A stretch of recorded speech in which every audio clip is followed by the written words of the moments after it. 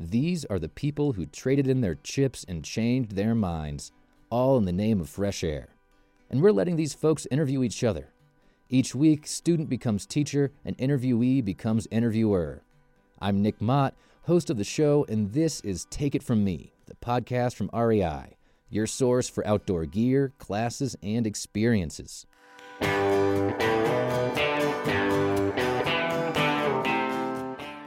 As a climber, I rely pretty heavily on both my hands. I don't have a favorite. Both lefty and righty are pretty equal to me. I use them to pull on little edges, I shove them in cracks. They're pretty crucial to what I do. But Maureen Beck, an adaptive athlete, was born without her left hand and decided to pick up climbing anyway. And she got good at it. Really good. She was even featured in a film called Stumped in this year's Reel Rock Film Festival. Last episode, you heard from Alan Lim. I've got this tattoo on my wrist. It's 991, or it's IXIXI, and it stands for 99% bullshit, 1% pure magic. That you live for the magic. Mo and Alan met at the Scratch Labs headquarters, and she brought her new puppy, Gimp Biscuit, with her. And Biscuit really didn't seem to like my microphone. Okay. Can you describe what's happening there? Yeah, so I have a 12-month-old puppy in my lap. She also has a stump. She has 3 legs, and she is seeing the fuzzy mic, thinking it's a rabbit, and is viciously attacking the microphone right now. She's got spice. She's got spice. Get it. And that's her adorable pterodactyl yawn. Here's Alan and Mo talking about their love of food, not taking no for an answer, and just why Mo calls herself an unprofessional athlete. This is super interesting. You've got Biscuit here, and she, yeah. Yeah, Biscuit has a stump. You have a stump. You're raising Biscuit. Is that giving you some perspective on how your parents, raised you, and how now you're dealing with Biscuit? There's this online forum it's kind of a support group for parents that find out through their ultrasound that their baby's going to have one hand, among many other things. So that's the thread that comes up a lot. And having been a baby with one hand, my instinct is always to be like, they'll be fine. When they're calling you a bitch at 16 and stealing the car, you're not going to care they have one hand. Trust me. So my thing has always been like, they'll be fine. Get over it. I bring this puppy home, and I'm instantly going to the 3-legged dog forums, just like, what should I be watching out for? Like, does she need any supplements for her bones? Yeah. So now I'm just like, oh, it's a dog. I get that. But I also, now I kind of get it. I think it's because you care a lot. And the funny thing is, I realize now that my parents probably had those same fears and apprehensions, but they never showed it to me. They never were worried. They were worried about me. But they had that same attitude of, you'll be fine. You'll learn how to tie your shoes. You'll learn how to do this. Don't worry about it. But probably they went to bed at night going, oh my God, what are we going to do? And she wants to learn how to drive, but she only has one hand. How's it going to work? First, let's get to know you a little bit. Give us some basic background. Where you're from, what do you do, who you are, how do you identify? My name is Maureen, but I go by Mo for most people. I think efficiency is great, so let's save a syllable. I was raised in Maine, so I grew up on the Maine coast. Started climbing when I was about 12 at a Girl Scout camp in Baxter State Park, which is this totally middle of nowhere park that has this amazing granite alpine climbing that no one really knows about. And then I grew up right near Bar Harbor, which is Acadia National Park, which has more just granite, amazing climbing. So went to school in Vermont, more climbing, North Conway, the Adirondacks, and then I moved to Colorado full-time in 2012. And that's when I really kicked it into high gear and decided that, man, the traffic to the ski hills sucks. I'm just going to do climbing all year round, and that will be my thing.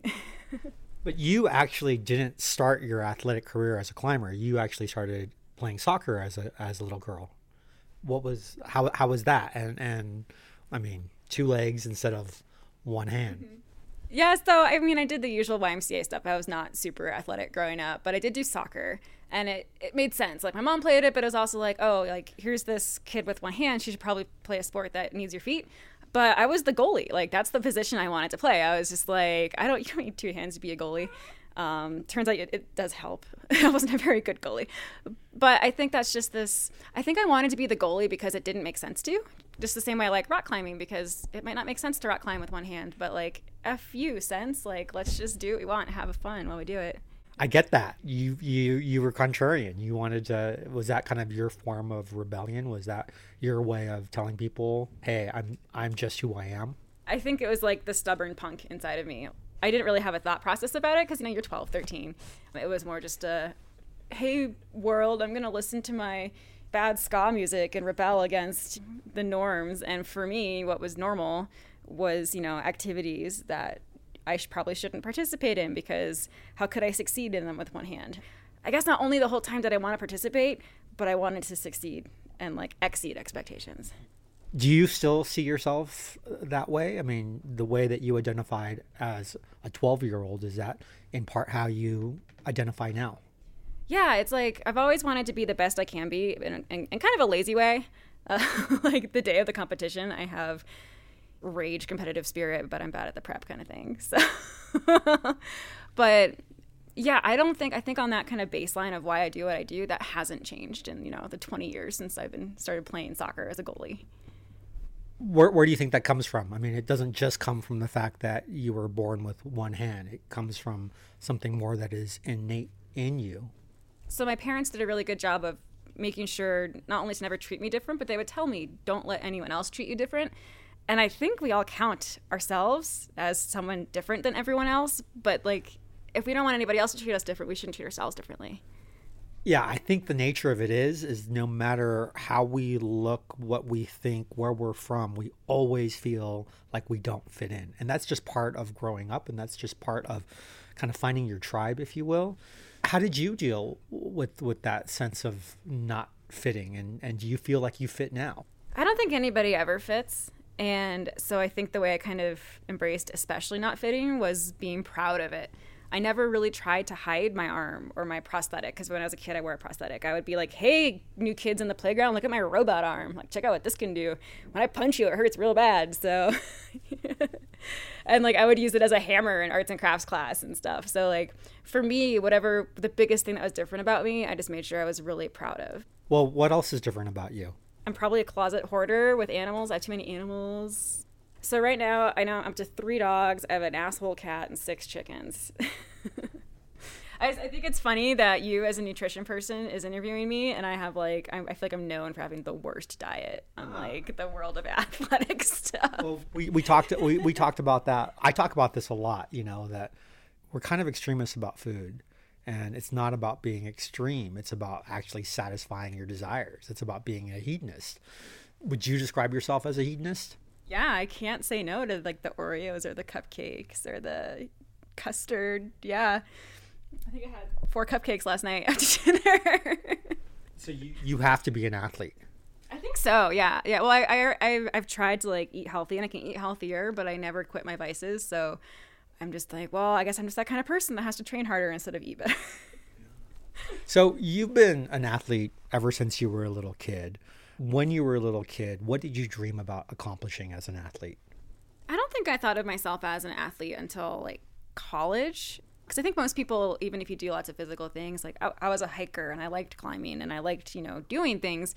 Thinking of yourself as an athlete is this kind of barrier you have to get through, because it's we all have this mental image of an athlete and they're all bronzed and shiny and strong and ripped muscles. And so I think when I finally realized I was an athlete, the real switch for me was just taking myself seriously. And then I think once you do that, you open up this window of I can push harder, I can be better, I can try harder, instead of just being this casual, recreational human. You describe yourself as an unprofessional athlete. What do you mean by that? I think it's because I still have fun first. And I think it helps that, climbing, it's about to be an Olympic sport, but it's not really. It's still, as far as sports go, it's not the most super serious, crazy thing. So, I'm not at the gym at 5 a.m. I'm not this religious workout person. I don't hangboard religiously. I don't have the notes of my weigh-ins. It's just, I like beer and I love scotch and cheese. And so I think I'm a well-rounded human first, and then I kind of tweak things to be the best athlete I can be. But I think in a sport like climbing, I do have this luxury of also still being a happy human. And I'm not saying that the Ironman triathletes aren't happy, but I know I'm not that kind of person. I need the cheese in my life. I need the whiskey. I think we all do. I was just at Green Bay last week and sampled some extraordinary cheese curd. I got to tell you, when you fry cheese, something magical happens. Cheese, man. Cheese and maple sugar. Besides, great food, besides Oreos, besides cheese, besides a great scotch, what are keys to keeping you happy? What are keys to your happiness? Yeah, I think it's variety. Climbing's cool because you're not doing the same thing every day. Even competitions, like every time you go, it's not like you're just running the mile again with your best time ever. It's always something different. There's a different route. There's something different mental. You're with a different group of people that could affect you in like in isolation or something. So it's never the same thing twice. Even if you go are working your project, the temp is going to be different, and it's just things. It's always different. So I don't think I could be the kind of runner that does like PRs kind of stuff, because I just think that's too monotonous. I need the difference to keep me going.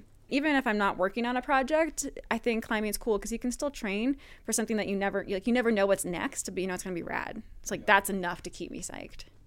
You know, Plato once said, the mere athlete is Philistine and brute, the mere intellectual, spiritless, and unstable. How do you balance that physicality? How do you balance the climbing? What are the other sides of you? Yeah, well, semi-professional chicken wrangler, but my other sport, I guess, would be fly fishing, which for me, it's interesting because you think of rock climbing as like physical and fly fishing as zen. For me, it's probably more the opposite. I probably have more zen moments climbing, and then fly fishing, I just get like, I rage cast. I'm just like, I see that fish. Why won't you take my fly? I've never heard of rage casting. Does it work? No, it never does. I should learn. Like, that's when I get tangled and I just get like rage cutting line and stuff. No, I swear at a lot of trout. You came out here and you already knew of Paradox Sports. Tell me more about Paradox and your involvement with them and what they do. So the real start of the story is what like adaptive sports and adaptive stuff in general. I was born without my hand, but I was always super resistant to like, you know, sleepaway gimpy kid camps and stuff and like special stuff and handy. I don't know. A lot of it was wishy-washy, touchy-feely. And it was full of volunteers that were just like, look at you, you can tie your shoes. And at like 8 years old, I'm like, yeah, no shit. I've been tying my shoes for like half my life. Like, I got this. So I always really resisted identifying as adaptive or the disabled community. It wasn't me. I'm not disabled. And then Malcolm Daly found me trolling on rockclimbing.com back in 2009 and was just like, hey, punk, why don't you come out to this adaptive ice climbing festival we're doing in Ouray? So Malcolm Daly lost a leg in a mountaineering accident in Alaska several years ago. And then he came down and worked with a couple other climbers to form Paradox Sports, which is just this adaptive sports organization that kind of does adaptive sports specifically with climbing and getting disabled people outside climbing. And I was just like, okay, I do like ice climbing. And this Malcolm guy seems cool, so fine. I'll come out. I'll probably hate it. It'll probably be lame. But I get there, and it's full of super rad people that party hard, climbed hard, and oh yeah, by the way, I have one leg or I'm blind. But it was just such a back-of-the-mind thing for them. Everybody has their zone that they can excel in. So this one guy who has muscular dystrophy, he might never climb Water Ice 5, but to see him push his own limits, that was rad. And just like not just settle for the easy intro climb. He was just like, no, screw you. Take me over to this crazy thing that I'm going to flail over, but like push myself on. And then followed by a kegger. So I was just like, okay, these are my people. I think I got it. Climbing with other adaptive climbers, I really like it because when everyone isn't normal or everyone is special, then no one's special. So it doesn't matter that I have one arm because I have one leg and they're in a wheelchair and they're blind. I'm not the one kid at the gym anymore, missing a limb. What role did Paradox Sports play in helping you as a climber? Was it mostly just that paradigm shift in terms of how you thought about the sport and seeing other people? They helped me sort of test the waters and what it was to be a disabled person, a disabled athlete. And so they helped me get over that sort of, not fear, but like I had this judgment of what it was to participate in disabled stuff. They introduced me to other organizations and I was just like, oh, wow, I was kind of an ass. These people aren't lame. Like, they're totally fine. This is totally cool. So because of them, I've done adaptive archery nights and like other cute stuff like that. And it's super fun. But you came out here in 2012 and then in 2014, you had this breakthrough performance, winning a gold medal at the World Championships. Can you tell me about that and the kind of transition into that level of competition? So Paradox had me climbing a lot. So I got my own confidence up, my skill set up. And then the Vail Mountain Games had their first ever adaptive category in 2013. Up the road, I'll go. That was my first ever adaptive comp, one of the first in the country. And it was just really cool to compete against adaptive people. I competed climbing in college, but I just knew I'll always come in last. I'm just here for the social time. It's fun. I'll push myself, but I'll always be last. So it's kind of hard to really motivate. But knowing that I had a more level playing field was motivating. And then I did the national championships in 2014 as a whim. And they're like, hey, anybody that got top 3 can go to Spain. I was one of one. So with my first place medal, I was like, I've never been to Spain. I've never been to Europe. Sure, why not? And my field in Europe was also small. I think there was 3 or 4 of us. But I won because I had been climbing for so long. Like the girl that got second is 19. So I just had the mileage to be able to read the route. I wasn't any stronger than her. And it was an amazing feeling to be in the stadium, to like be in the warm-up room next to Adam Ondra. Like it was this crazy world where I was just like, oh, I can nerd out on this. This is cool. But I knew I kind of was lucky. I didn't feel like I really won one. Really, the 2014 trip was what really lit the fire of wanting to like push myself. And I still remember I didn't top any of the routes in Spain. And I was just like, oh, my goal is to come back in 2 years, next World Championships, and top some routes. Did you? Yeah, in Paris, I topped 2 out of the 3. I don't know if I got stronger or the routes got easier, but I know I got stronger. But where is that competitive spirit for you now? What are some of your goals and aspirations? So I'm actually trying to. So I got 2 World Championships. I won my first World Cup gold this last year, which actually is the medal I'm most proud of because it was the most competitive field. And I went in there thinking I might get 4th. That would be awesome. So I was psyched on that. But I'm actually trying to not so much end on a high note, but realize like I'm 31 and there's other things going on in my life and I kind of want to see what else I can do. So I'm trying to actually turn down the competitive spirit and try new styles of climbing. So I think I'm not going to the next World Championships. I think I'm done with the international competition and instead going to try some Canadian high alpine climbing. What do you have planned? Tell me more about that. Another Gympie friend of mine invited me to join him to the Circle of the Unclimbables next summer to do an all-adaptive ascent of the Lotus Flower Tower, which is one of North America's 50 top climbs. So the trip we're talking about is not only 18 pitches, so thousands of feet tall. It's in the remote Canadian backcountry. So we'll be living under a rock for 3 weeks. You know, like high weather, like climbing for 22 hours straight. Like it's just this whole other world of suffering. Like I don't think anybody pretends it's fun. Like everyone admits it's just like a level of suffering that at the end you're just like, oh, that was cool. And it's not my style. My only reasons not to are just because it's outside of my comfort zone. And that's kind of a dumb reason to not do something. What do you tell yourself? What do you hear in your own brain when you're trying to overcome something that is totally out of your comfort zone like that? I mean, something I'm trying to do when I get older is say no less. Like I'm trying to say yes more. With staying safe. So I think when you have that gut punch of no, you have to take the time to think, okay, why am I saying no? So this alpine trip is the big yes. Like this one's not easy. I have tempted to bail a couple times and now it's just gotten to the point where I can't. So it's good. What do you think is in you that draws you to wanting that discomfort, wanting to struggle or suffer? Well, I've never thought of it that way, that I must want it to put myself through it and do it again and again. I think it's that feeling of coming out the other side of like lying to yourself and saying, oh, that wasn't that bad. Like, that's fine. Like I spent all summer working this stupid climb project. And as soon as I sent it, I immediately forgot like the months of effort and was like, oh, that actually wasn't that bad after all, whatever. So you like definitely come out the other side different. Are you that person that complains the entire time at summer camp and then can't wait to come back the next year? Yeah. I'll probably be sitting at base camp in Canada just like, oh, the mosquitoes, or oh, this sucks, or oh, I need a shower, and then sign up for the next trip as soon as we're down. It's incredible to me how quickly we forget the pain, how temporary that is, right? And you're hurting, and then there's this relief, and then it's over, and then you just want that feeling again. You want to do it over again. Why climbing? What is it about climbing that pulls you, that draws you? So it started with the sex appeal. So like being 12 at Girl Scout camp, and my counselor was like, you can do this if you want, but if you don't think you can, you don't have to. That was that punk FU response. Like, yeah, I'm going to rock climb just because you think I can't.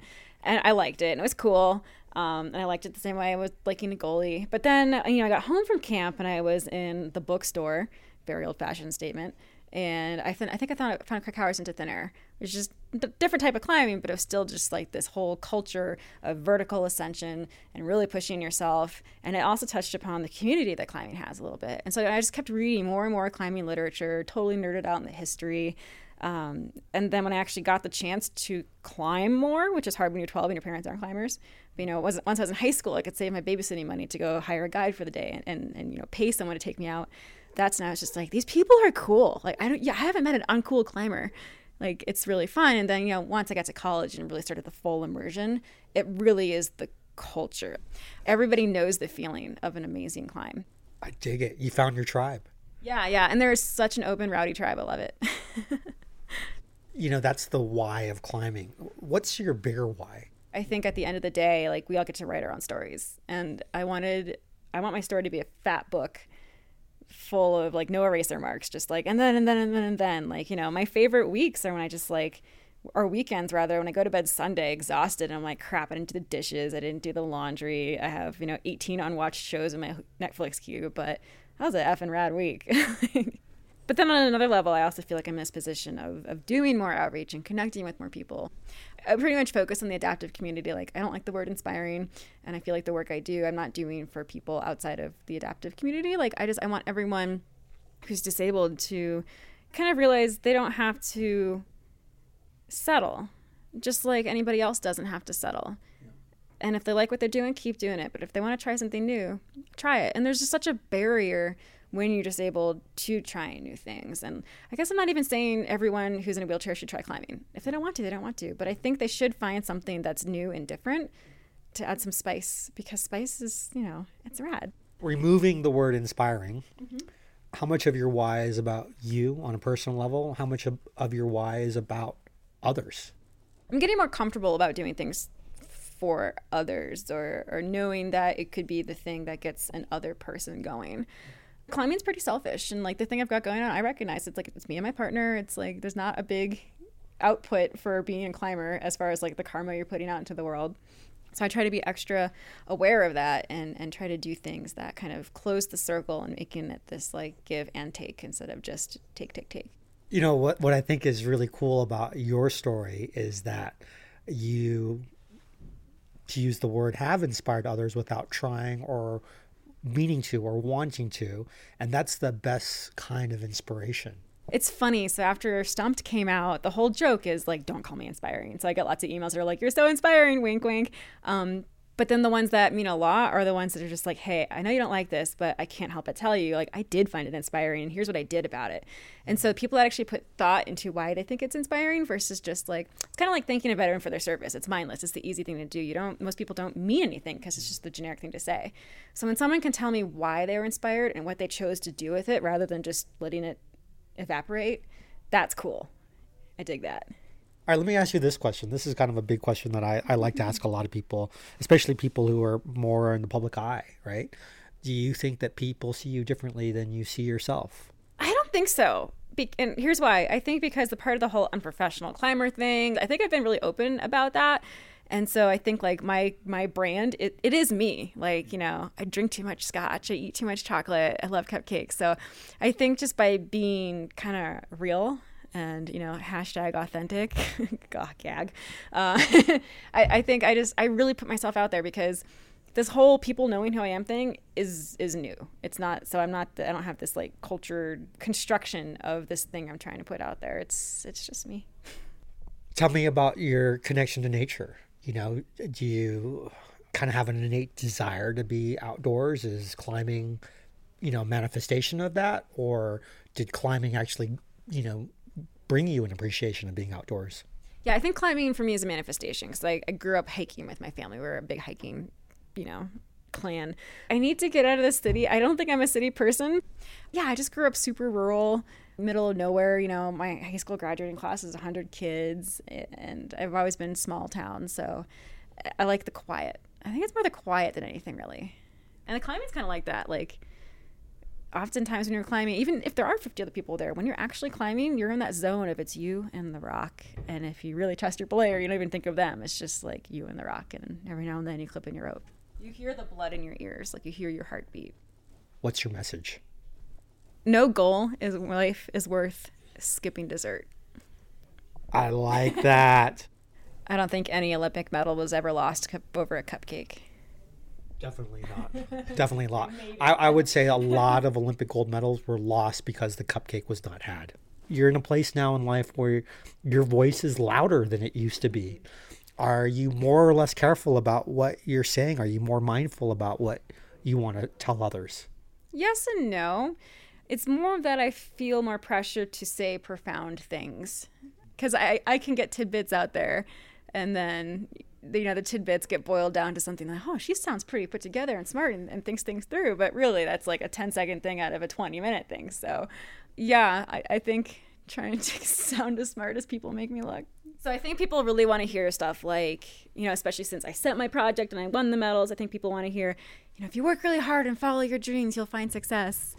And it's pretty much all the cliched stuff people want you to hear. And it's like, I have friends that make a ton of money off of getting up on stages and saying that. And I'm just like, I couldn't do that with a straight face and then do a shot ski with my friends the next day. And cause it's not, it's just not who I am. I think the real message I boil down to is what I'm trying to do is, I'm abnormal. So when I go, and sometimes it can make me uncomfortable. Being abnormal can be a barrier to entry. And I'm thinking of that person in their wheelchair who's I can't go to the climbing gym. They won't know what to do with me. I know guys in wheelchairs climb, but I don't know how to do it. So I'm just not going to do it. And then if he did go in, everybody's going to stare at him because he's abnormal. And my goal is to normalize the abnormal. What I want to do is get so many weird, funky, gimpy people out there that eventually you don't get stared at anymore. And you're just like everybody else. And it's that's the real normal too, because no one really is cookie cutter. Everyone's got their quirks and stuff.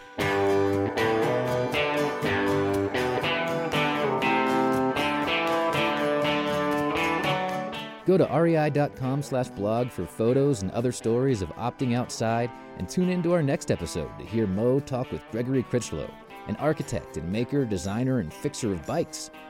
This is Take It From Me, the podcast from REI, the co-op that helps you get outside through gear, classes, and experiences. REI is dedicated to protecting the places we play, and they believe that a life outdoors is a life well lived. I don't think advice gets much better than that. So get outside and find your next adventure.